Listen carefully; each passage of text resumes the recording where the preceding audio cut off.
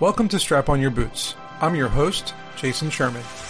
In today's episode, I have CEO and co-founder of GreenPal, Bryan Clayton. Thanks for coming to the show, man. Jason, thanks for having me on. It's great to be here. Awesome. Yeah, dude. And today we're going to talk about how to use your customer feedback in order to drive SEO strategy or search engine optimization strategy. Quite a mouthful. Let's get into the nuts and bolts of, for people who are listening or watching, like exactly what SEO is in the first place in a simple description. Yeah, SEO is using organic traffic as a means to drive your business. And so SEO in like one sentence would be making your property, your website congruent with what Google wants to see in terms of surfacing your content, surfacing your website for queries that might help people solve a problem. And so for us, lawn mowing service nearby me, lawn mowing service Lincoln, Nebraska, lawn mowing service Indianapolis is like queries that we target and what we write content for and how we solve somebody's problem when they're looking for a lawn mowing service. Yeah, now you mentioned content. So one of the things I always teach people in my course or my book or whatnot is blogging, writing content is super important because websites are crawled or the robots are crawling the internet to search for dynamic, ever-changing content versus like a static web page that hasn't changed in 10 years. So is that kind of part of the strategy here is to consistently update your blog and add new information to help people for certain topics to drive them to your services? Yes, Google loves freshness. Google loves new information, and it's going to prioritize freshness. So that's part of it too. It's part of solving somebody's problem, being the best answer to their question. And if freshness and uniqueness is part of that, then yes, you have to play that game. It's particularly in like news sites and things of that sort, but not necessarily. Like if you have flat out the best recipe for chicken parmesan, that doesn't change, and if you have built the best guide for how to make the best chicken parmesan in your own kitchen, and Google's not necessarily going to prioritize freshness around that kind of query, but in most cases the answer is yes. Yeah, I guess you'd have to post some like new videos, creating, putting your ingredients together, maybe selling a book with recipes in it. You'd have to keep yeah, that's a tough one. Good job on that one. I like that. Yeah, it can be a hamster wheel at times, but that's just part of the game. Yeah, because you got to keep spitting out new content. So speaking of which, we met, in the beginning I mentioned how to use customer feedback. So how do you actually use customer feedback to drive the SEO strategy? Like there are two different things. One is getting information from people, questions, suggestions, feedback on maybe the UI, user interface, or UX, user experience of your app, your platform, your website, or your physical product. And then how do you use that information to then, is it because you're putting in those questions in the SEO, or like what is it here? What's the tactics? Back in the day, SEO was more or less around matching keywords on a page with keywords in somebody's query. So for us, for like lawn mowing service, Sacramento, California, if we had those phrases on the page repeated throughout the content and the copy, that was important, and Google would match that against that key phrase. Today, it's less about keywords on a page and more about solving a person's problem. Fulfilling the query is the way they put it. And so you can use customer feedback to better solve people's problems. And so for us, we rely on customer feedback to figure out how to make the product better, but also how to drive our SEO strategy. And so for us, we've learned over the years that people aren't necessarily looking for the cheapest lawn mowing service. They're looking for reliability. They're looking for speed. They're looking for somebody that'll show up on time. So that drives the copy on the landing page. And instead of the cheapest lawn mowing service in Sacramento, we use copy like hire a lawn mowing service in Sacramento that'll actually show up. And so solving that problem and matching the thought sequence of the customer and the query on the page causes them to come onto the page, stay there, and go through the funnel rather than pogo sticking back to the search engine results page. Sounds like reverse psychology, basically. You're basically telling people what they're going to be asking on your site so that when they search for it, you pop up. And it could be for any business. I mean, it could be a new app, and maybe the app is for dog walking, and you're saying like, what do I do if I leave my dog home alone all the time? Or how can I get someone to walk my dog when I'm at work and things like that? And like people are going to type these things in and then your app will pop up. That's a good idea. That's right. And using that feedback to understand what's in their head, to match their thought sequence is how customer feedback informs SEO strategy.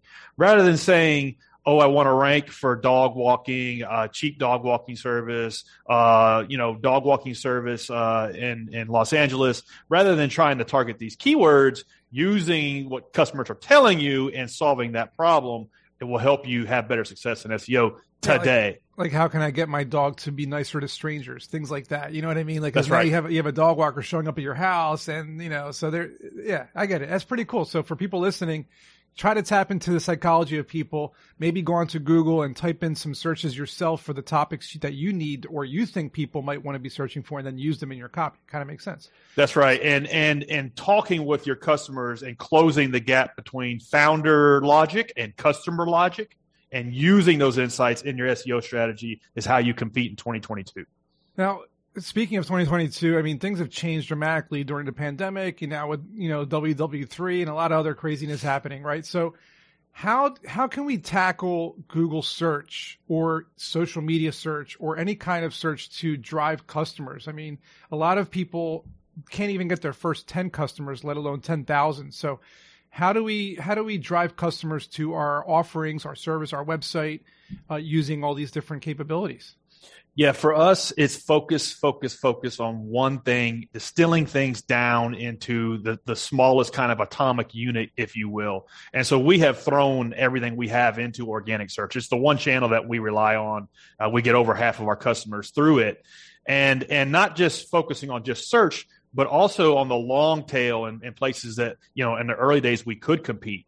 You may not be able to rank for lawn mowing services on a national level, but maybe you could rank for lawn mowing services, Alpharetta, Georgia, which is a suburb of Atlanta. And maybe it might take you a couple of years to build up the authority to rank for the key phrase for a major metro like Atlanta, but you could pick off the suburbs around it. Outliers.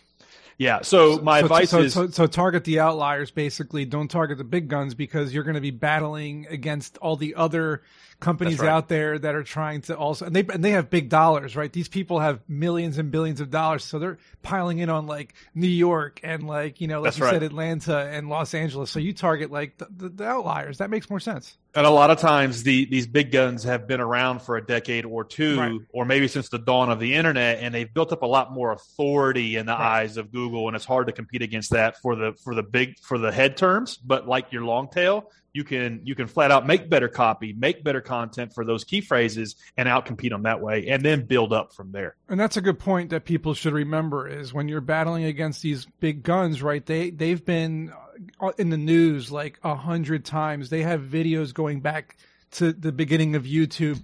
They have social media accounts that have been managed by teams of people for so many years, and they must have like their blogs, right? And all their content must be so high up on the SEO list that you're kind of on page 5 of the search. Right. So like you really got to battle your way up there. Yeah, you're not going to beat, using the dog walking example, you're not going to beat them for dog walking service Los Angeles. But what you could beat them for is where is the best place to walk my dog in Venice Beach, California? And you could create like a 1,000-word guide and pictures and things of that sort. And that's flat out the best piece of content for that query. And you do that over and over and over again, hundreds and maybe even thousands of times. You build a foundation that way. And over time, you compete with the big guys. You're a baker in New York, huge competitors in there. And you might type in instead, where to find the best vegan cupcakes in Brooklyn. Exactly. You know what I'm saying? So that and maybe not even Brooklyn, maybe Dumbo. Or Queens or something. Yeah, on the corner of X, Y, and Z. And so just going as long tail as you can. Yeah. And while you may not get 1,000 people a month that way, you might get 20 a month for that key phrase. And you do that over and over again. And guess what? Those unique pieces of content acquire links, and that helps you in the long term as well. And so an SEO strategy is a long game, and it's very much a bottom up game. And speaking of our little Easter egg that we've been throwing around this episode about dog walking, supposedly you got bit by a dog while passing out flyers for Green Pal. I got to hear this one too. I did. When we first started Green Pal a decade ago, Green Pal is a 10-year overnight success. But when we first started, we had no SEO strategy. We had no digital marketing strategy. And we were kind of very much in level 1 of the video game. And we just had to get 100 people to try this damn thing we had built. And the only thing I knew to do was to pass out flyers. So my 2 co-founders and I passed out something like 200,000 door hangers all over Nashville, Tennessee, where we live. That's the way to do it, man. And it got us our first 100 customers. But I got bit by a dog 2 times. And so we came like a big dog, a small dog, on your leg, your arm. Like what happened? One was a cute little pound puppy that I thought was harmless and he bit me. And then another one was a dog that looked like that was going to bite you. And so I saw that one coming. Jeez, man. The second one definitely hurt more. Did you need stitches? No, thank God. And we kept on hoofing it that day and still hit our hope I don't got rabies. Yeah, right, exactly. But what I learned, like 12 customers per dog bite was not a scalable user acquisition strategy. Right. But that got us the first 100 customers we needed. And talking with those people is how that informed us on our strategy of, okay, where do we go next? How do we get from level 1 to level 2? And how do we develop an SEO strategy? And so that's what we had to do at that stage of the game. So it sounds like you really bootstrapped it. I mean, I've been on the streets for my app as well in the past, hitting colleges to get users, get feedback, and then iterate, change it up, go back, do surveys, show mock-ups, all that thing. So it sounds like you've done similar strategies where you're really taking that feedback to kind of drive your decision-making using data, right, to drive your decision-making as well. Is that how you scale your business? Is that how you started out? Definitely, it has been how we haven't gone out of business and how we got through the first 4 or 5 years, which are the hardest. Some of my favorite books in the early days we were reading were Lean Startup by Eric Ries, and his mentor was Steve Blank. He wrote a book called The Startup Owner's Manual. What these guys have written like 4 or 5 books, thousands of pages of text, and basically beats into your head one thing: get out of the building and go talk to your customers. And we did that. And thank God we did, because that was free R&D. And that helped us understand what problem we were solving. Like I mentioned earlier, we thought we were trying to deliver the cheapest way to get your grass cut. And while the pricing is competitive, it's often not the cheapest way. And that's not what our customers wanted. They wanted reliability. They wanted speed. They wanted somebody to show up when they were supposed to. It wasn't until we had those literal conversations in coffee shops with our customers and at their kitchen table did we key in on this. And that helped us kind of make the right bets in the early days. What's funny is, and the irony here is that like 90% of entrepreneurs are just too lazy to do this stuff, right? Because it is a lot of work. It is a slog, and it is a lot of, getting out of the office, getting out of the house, and driving around, talking to people, getting feedback, and then iterating, where most entrepreneurs, and maybe Bryan, you can back me up on this one, they think they know everything. Yeah, they think their ideas are the best. They think that everything that they know that's it. I don't need books. I don't need to do this slog. My idea, so what do you have to say for entrepreneurs out there who think they know everything and they just refuse to follow the steps? Listen to your customers or you'll have none is what I have learned the hard way. And there's this natural phenomenon that occurs between the founder and the customer, and there's this gap, and there's founder logic and there's customer logic, and you're both looking at the problem from different paradigms. And the way you close that is to speak with your customers, make it really easy for them to talk to you, remove all the friction. In the early days, your cell number needs to be on the email. Your cell number needs to be on the homepage. You need to answer the phone. You need to do the live chat, because you need that R&D. You need that feedback to get through those first few levels of the game. And the reality is most founders just want to sit behind the laptop and code or write blog posts or theorize or read a blog post or watch something on YouTube. And the reality is the answer, like you're sitting in the answer. It's your customers. It's what they're telling you. It's what they're doing and not doing that's going to give you the insight on how you need to make your bets the right way in the early days. And the oldest saying is the customer is always right. And that works in this industry too. When you have a startup or an idea, listen to your customers, because what they're telling you is what they want. Doesn't matter really what you want. Those are just your ideas. So before we head out of here, I want to know 3 quick tips for growth hacking for my people listening or watching, what do you suggest if someone has a new idea, new startup, new app, new website? What are the 3 quick tips for like growth hacking and scaling? We used to have these like little weekend hackathons. They were real popular about 10 years ago, and I don't know if they're still doing them, but I think you can learn more about an idea in one of those little hackathons than you can in like 2 years of a traditional business journey. And the point is, it's like getting something in the hands of customers and closing the distance between where you're at today and customers actually using something that you've built or a service that you're offering. You will learn so much more doing that than you will a year of business planning or going to some sort of boot camp for software development or something like that. You will learn more about getting something in the hands of customers than you will any other way. And so that's my main tip, is to close the distance between you and somebody actually doing business with you, getting 10 credit cards on file, and just getting 10 customers, 10 sales, and then reevaluating from there if the idea is good or not. I think that's good enough, because we're running out of time now, and I'd like to know where people can maybe find out more about your platform and website, or any kind of offering, any services or offerings you have.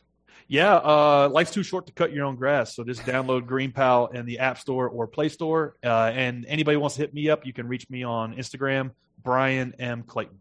Perfect. Love it, Bryan. Thanks for coming, man. This was awesome. I appreciate it. And I hope everyone enjoyed the episode, and we'll see you in next week's episode. Hope you enjoyed the episode. If you learned something today, please support this podcast by subscribing to it, sharing it with your friends, and leaving a 5-star review. You can learn more about me at jasonsherman.org, where you'll find information about my book, also called Strap On Your Boots, available on Amazon, as well as my course called Startup Essentials on Udemy or Skillshare. I'll see you at next week's episode.